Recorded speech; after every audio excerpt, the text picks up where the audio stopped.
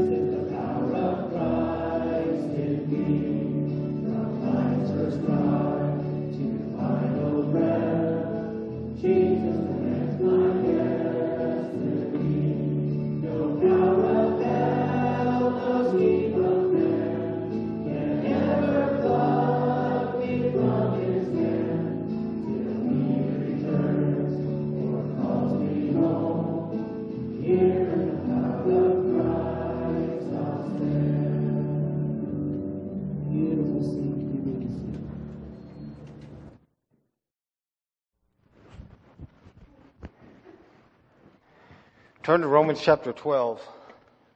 Since I got picked on this morning, I got to pick on one other person. My brother Andy turned 50 this week. We won't sing to him. We could sing a dirge, maybe. He's joining the Over the Hill gang. Romans chapter 12, 1 and 2. I appeal to you, therefore, brothers, by the mercy of God, present your bodies as a living sacrifice, holy, acceptable to God. It is your spiritual worship. We looked at last week one phrase. Do not be conformed to this world. Don't be pressed into the world's mold. Stop doing that. But be transformed by the renewal of your mind, that by testing you may discern what is the will of God. That will is good, it is acceptable, and it is perfect. Today we talk about change. The fact, the truth,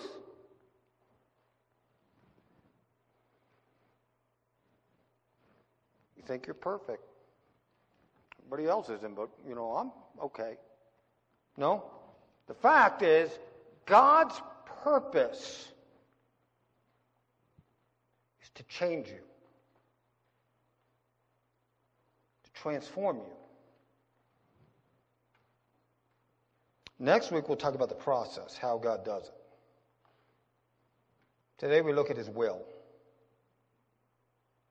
Now, as we begin, before we pray, I want you to take your Bible and I want you to turn to 1 John chapter 5.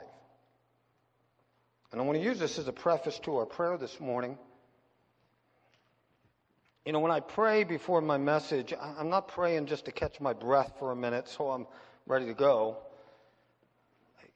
Our prayer, as we begin to preach,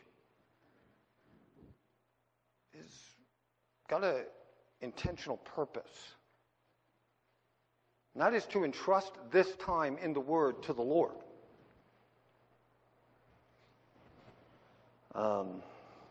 It's a very important thing that we do. And then when we pray at the end, again, it's not just like so the musicians can get up here. Kind of a break in the action, station break.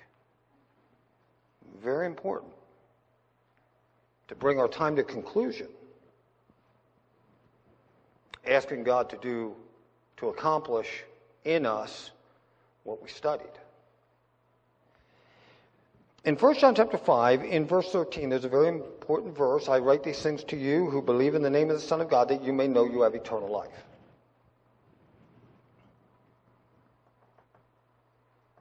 I want you to know that. You have eternal life. That's what we were studying in the first 11 chapters, the book of Romans. This whole plan of salvation. But where I want to draw your attention to now is after having said that, he says this, and this is our confidence. This is our confidence toward Him, that if we ask anything according to His will, He hears us. And if we know that He hears us in whatever we ask, when we ask according to His will, we know that we have the requests we asked of Him.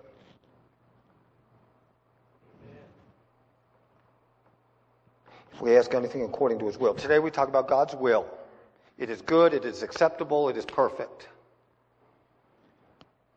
We don't always understand and know every intricate detail of God's will in our life as it is unfolding, and sometimes we're having trouble discerning what God's will is in a certain decision, and we're praying, we're asking, we're seeking. So sometimes there's kind of this step of faith that we are taking as we are discerning His will. Sometimes we know what God's will is, right? So in 1 Thessalonians chapter 5, he says to us, this is my will for you in Christ Jesus. Be thankful for everything. Pray without ceasing. This is my will. When I gripe and complain, I'm not in God's will. Right? I know that then. Because what is His will? Be thankful. When we study these verses today, I think we can very, very, very safely say God's will is to change us.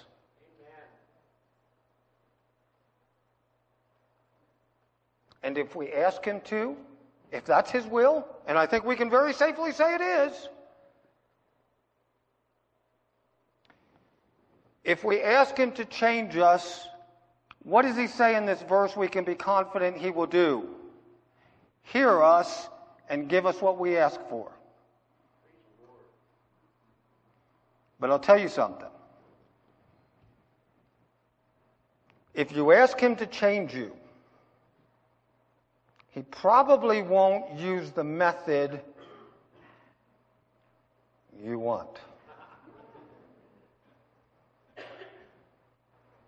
Mark that down. Is change hard? Yes. But is it worth it? Yes. So, I double dog dare you.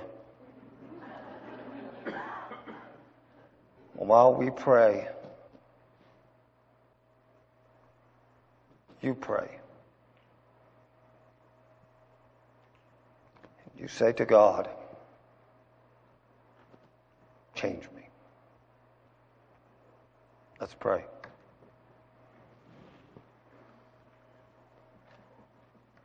Lord, it is scary to us to be honest with you.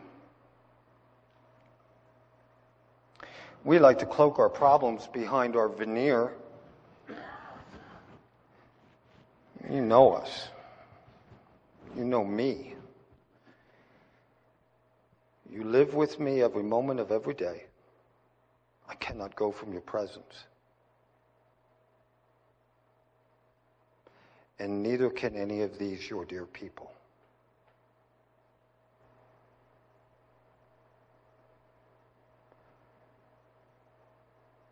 Despite our fears,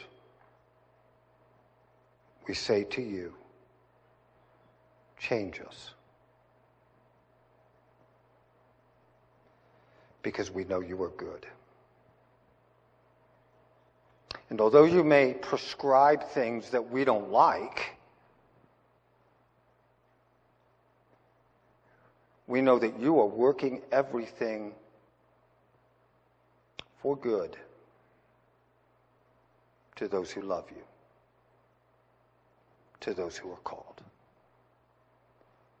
So I pray in Jesus' name. Amen. Go to Romans chapter 12. We're talking about change. Do not be conformed to the world. We talked last week about being a thermometer or being a thermostat. Don't be pressed into the world's mold. And we talked about the word world, and we laid out the three meanings of that in the scripture. That'll come back a little bit into the message today when we think about this. The word world can mean the planet, it can mean the people, or it can mean the pride, the system that undergirds all of that.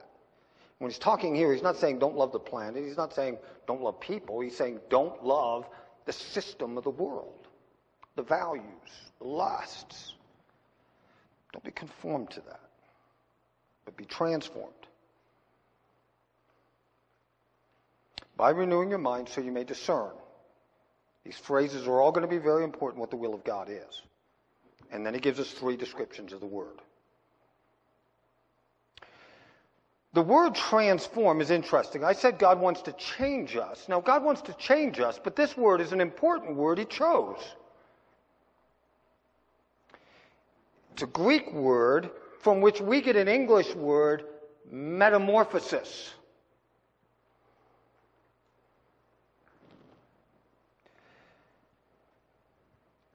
That's an important word. What is metamorphosis? I used this picture before when we were talking about Israel. This is metamorphosis, isn't it? Caterpillar, cocoon, pupa, butterfly. That's not the only animal that goes through metamorphosis. What's the other one? I remember when I was a kid growing up in Pennsylvania, we didn't have clear crystal streams like Wyoming. We had stinky, stagnant puddles. And there was always tadpoles in them. And I remember as a little kid running around in my raggedy jeans and catching tadpoles, and putting them in a Miracle Whip can and trying to see, and then they get their legs and all that stuff. The tail falls off if they live long enough, and then they're a frog. Tadpole frog. Metamorphosis. What is metamorphosis? Okay, so in the animal kingdom, it is a series of stages that certain creatures go through in their journey from birth to adulthood. And so what it really is it's a process of maturation. Now, as you mature, things change, but you don't lose a tail and grow legs, right? Process of maturation is different in human beings according to God's plan.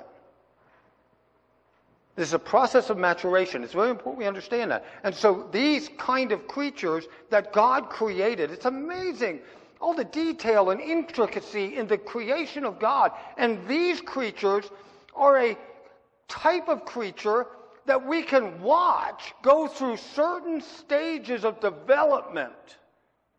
A process of maturation. It's not evolution, it is maturation. Okay, so that's animal kingdom. And so every being in the animal kingdom that goes through metamorphosis begins as an egg. It then goes to the larva stage, which would be the caterpillar. And then the pupa, which would be the cocoon. And you don't see anything happening during that stage because you can't see it. Right? It's locked away. Kind of like it went back to being in the egg. And then the cocoon breaks like a chick coming out of an egg. And here you get the butterfly. So you have egg, larva, pupa, adult. These are the stages of maturation and metamorphosis in the animal kingdom. And God takes this word and He transposes it onto His Word and says, this is how I want to change you. So what does that mean? I think there's something very fundamental we have to understand here. As we think about this word today, and it is this, we're talking about transformation. These are not just slight changes or tweaks to you. When we're talking transformation, we are talking about something that's radical, that is drastic, that's revolutionary. We're talking caterpillar, butterfly. This isn't like going to the chiropractor and getting an adjustment. That's a tweak. This is like getting your head cut open and getting your brain taken out and put in. This is something major. He could have used a word here to change in the Greek language and just say, don't be conformed to this world, be changed, be tweaked.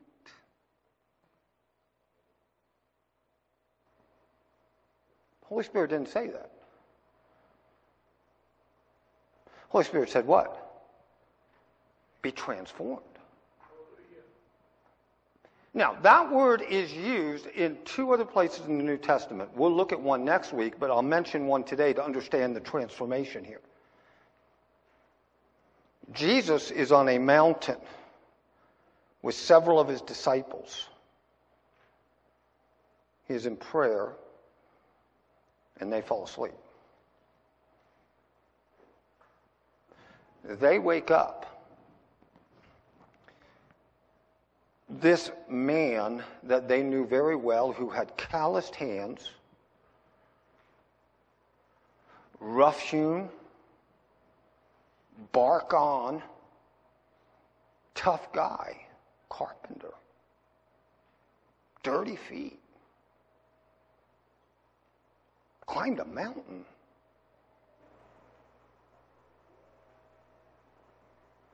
Grimy clothes, probably. I mean, didn't just come out of Macy's.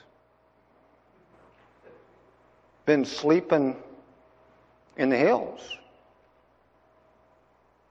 No bathtub, no shower. It's like being on a pack trip with Jesus. This man, they wake up. His radiance is stunning. He is in garments that are so white they can barely look upon it. And the scripture says he was transformed for them. Now, that was his physical body.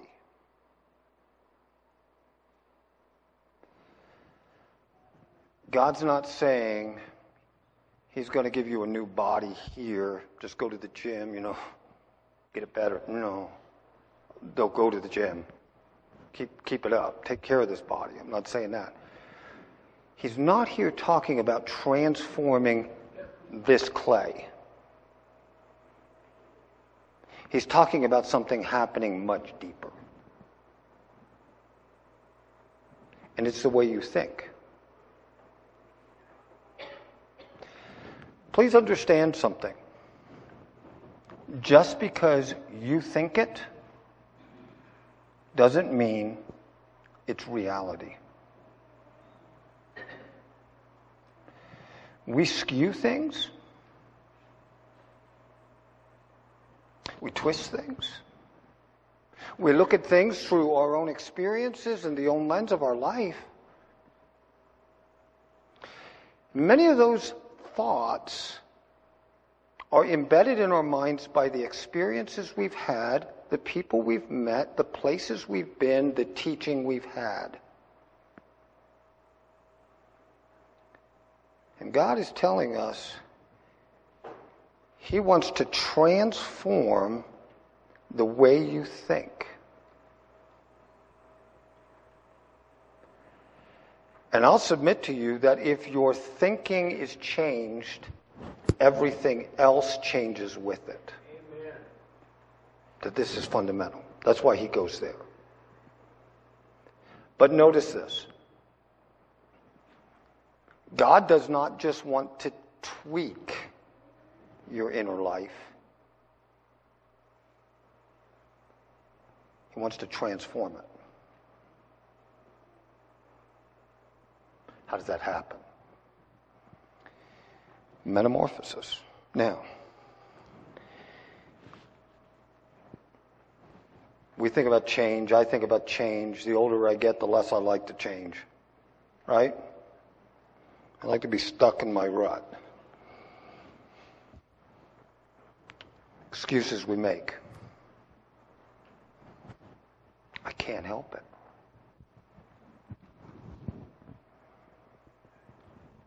Why did I just blow up at that person? I can't help it. It's just me. This is the way I am. How many times have you given that excuse to God or to others for how you treat people? It's just me. Affirm me. This is who I am. I'm playing a role play here. I'm a homosexual. This is who I am. Affirm me. I can't change. Oh, really? Oh, really? I don't care what issue we're talking about here. We throw this excuse out all the time. And you know what it does? It's like a direct short on the currency of God's power in an electric fence. Our excuses are. I just can't. Here's another one. How about this one? You don't know what I've been through. You haven't lived my life. You didn't have my dad. No, I didn't. People make this excuse all the time. Our experiences make us who we are, and this is just who I am. I can't change. Oh, really? Oh, really? It's just too hard to change. It's just too hard. I got to wear for the rest of my life this badge. I'm a alcoholic. Oh, really? I don't think so. I think that badge can go away and you can be a Christian and say, I got victory over it. My dad was once an alcoholic. I never heard him say to me, I'm an alcoholic. When he got the victory over that, that was not his identity. You don't have to wear that badge the rest of your life. I don't care what the badge is. Now, why do we do that? We're trying to make an go there. I'm really not that bad.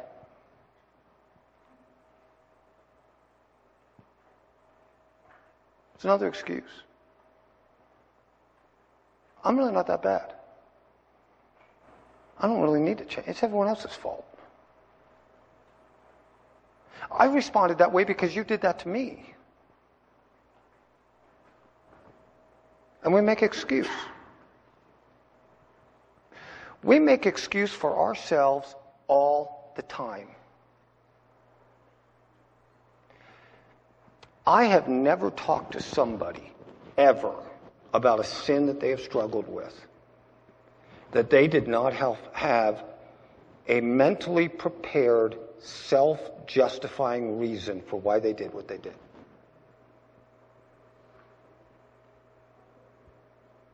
I've never committed a sin knowingly that I did not have a good reason in my mind why it was a good thing to do. Ever. That's the power of our depraved human nature, right? We make excuse.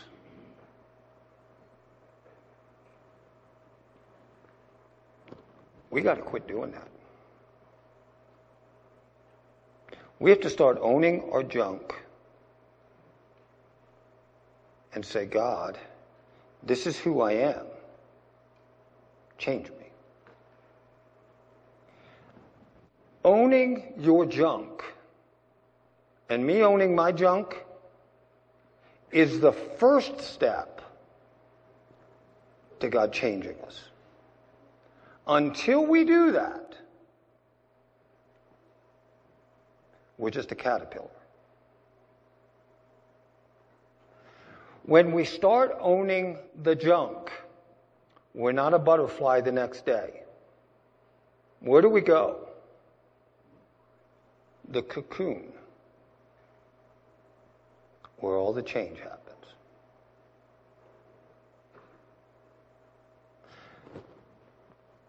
But as long as you go through life with self-justifying reasons to explain to yourself and others why you are the way you are, God will never make you what He wants you to be. Amen. Start here. No excuses. No excuses.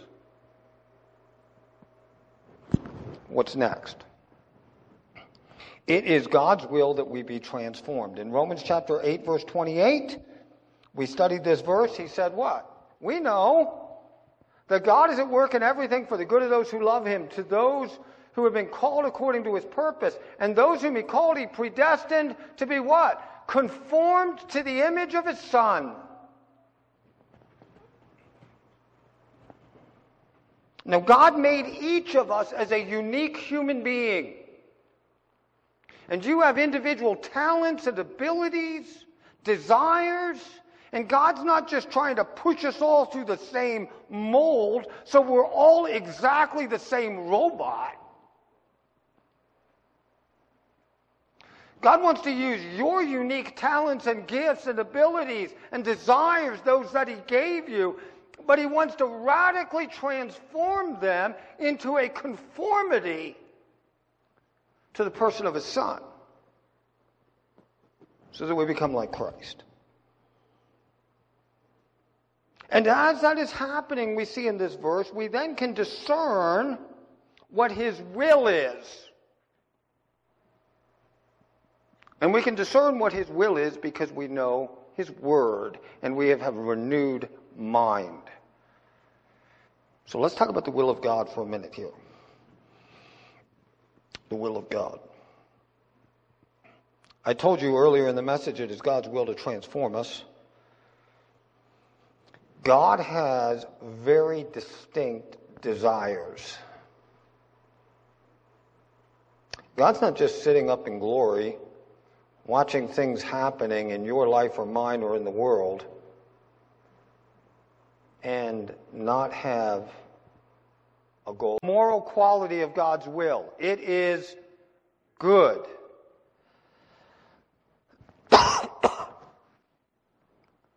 Excuse me. Its moral quality is it is good. What does it produce? It's fruit. It is pleasing. And what is its goal? Perfection. Completion. Excuse me. This will be a station break. I gotta get a drink. And so its goal is to bring us to perfection. So these are three elements of these adjectives we need to understand. We see here God's will is good. It is then acceptable. The fruit of it is pleasing. And its goal is to bring us to perfection.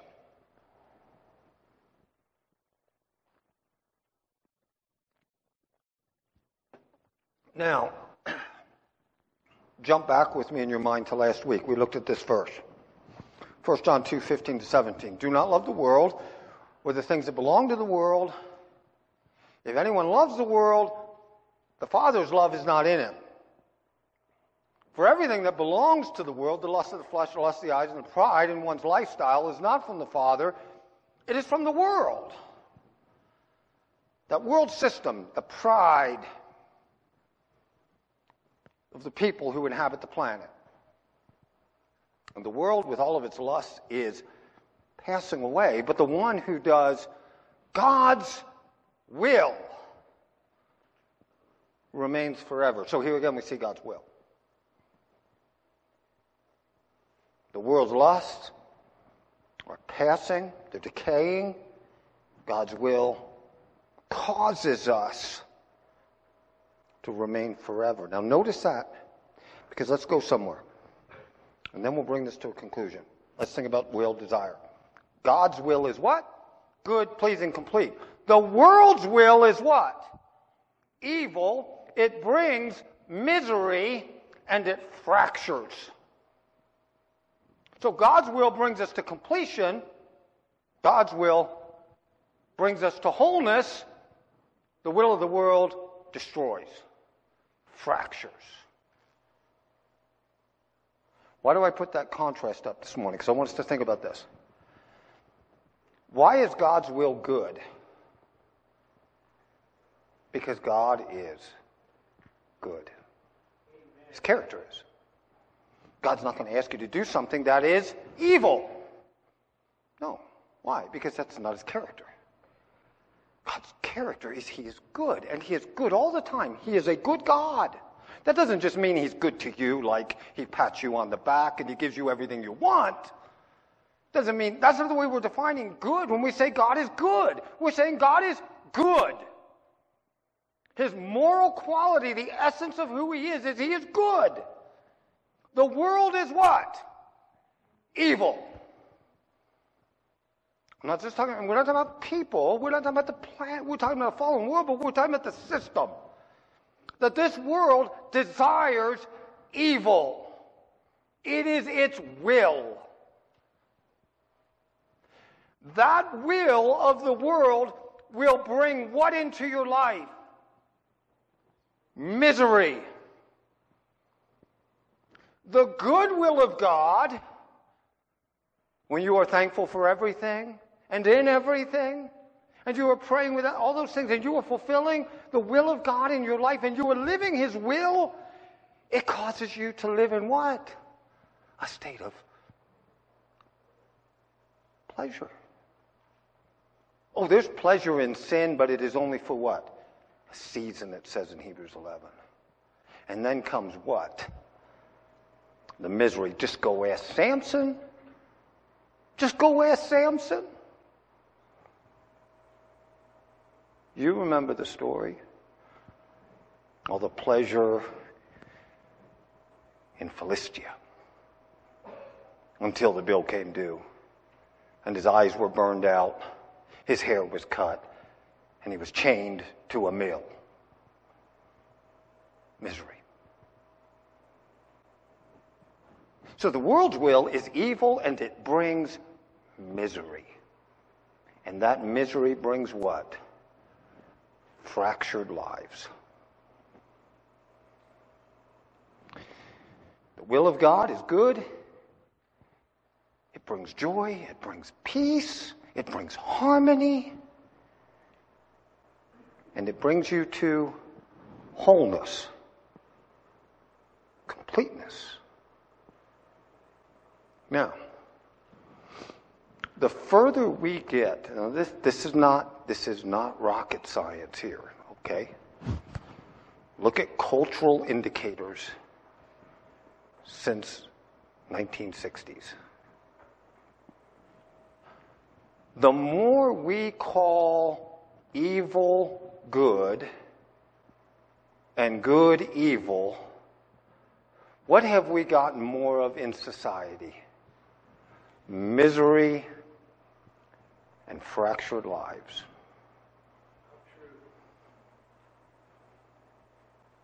That's not rocket science. It's right in the book. The more, listen, and we're closing with this, the more we conform our life to God's will, which is good, you will find your life, not that all your problems are removed, not that God gives you everything you want, but you will find joy and you will find peace. And you will come to wholeness. Discern that. Now, here's where we close. The Word of God and the will of God are inseparable. If you want to know God's will, you want to discern God's will, this is where we go next week, the renewing of your mind. What do you renew it in? The Word of God. All Scripture is given by inspiration of God. It is literally breathed from God, and it is profitable for doctrine, for reproof, for instruction in righteousness, correction for instruction in righteousness, that the man of God may be complete, thoroughly equipped for every good work. The Word of God and the will of God are inseparable. How can a young man cleanse his way? By trying harder. How can a young man cleanse his way? Psalm 119. By taking heed thereto according to thy word. With my whole heart I have sought you. You don't just seek the word, you seek God in the word. With my whole heart I have sought you.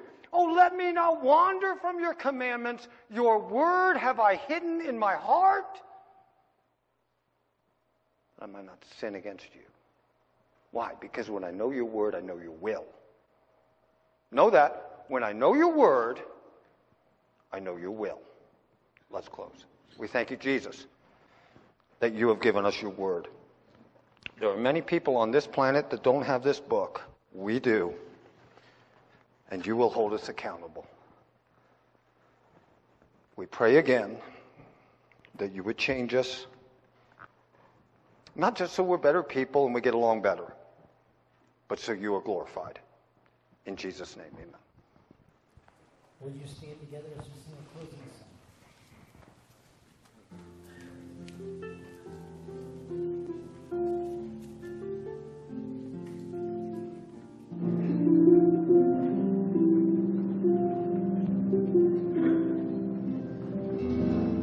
You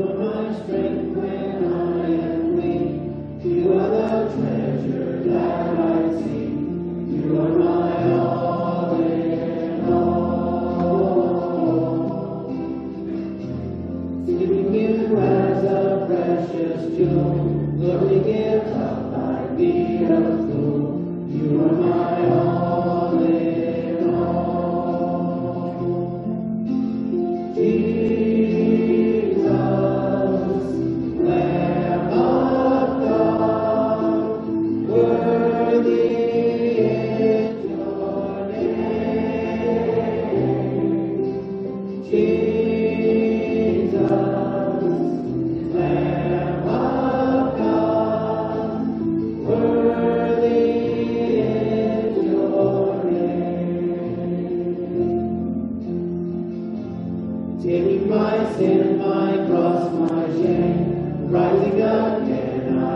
bless your name. You are my all in all. When I fall down, you pick me up. When I am dry, you fill my cup. You are my all in all. Jesus, Lamb of God, worthy is your name. Jesus, Lamb of God, worthy is your name. Worthy is your name. Heavenly Father, Lord, we thank you for the day. We thank you for your word. Lord, help us to be changed people, to be molded and grafted into your image, Lord, that we may effectively serve you as we serve those around us. Lord, we thank you and we praise you. Use us this week, we pray. In Jesus' name, amen. You are dismissed.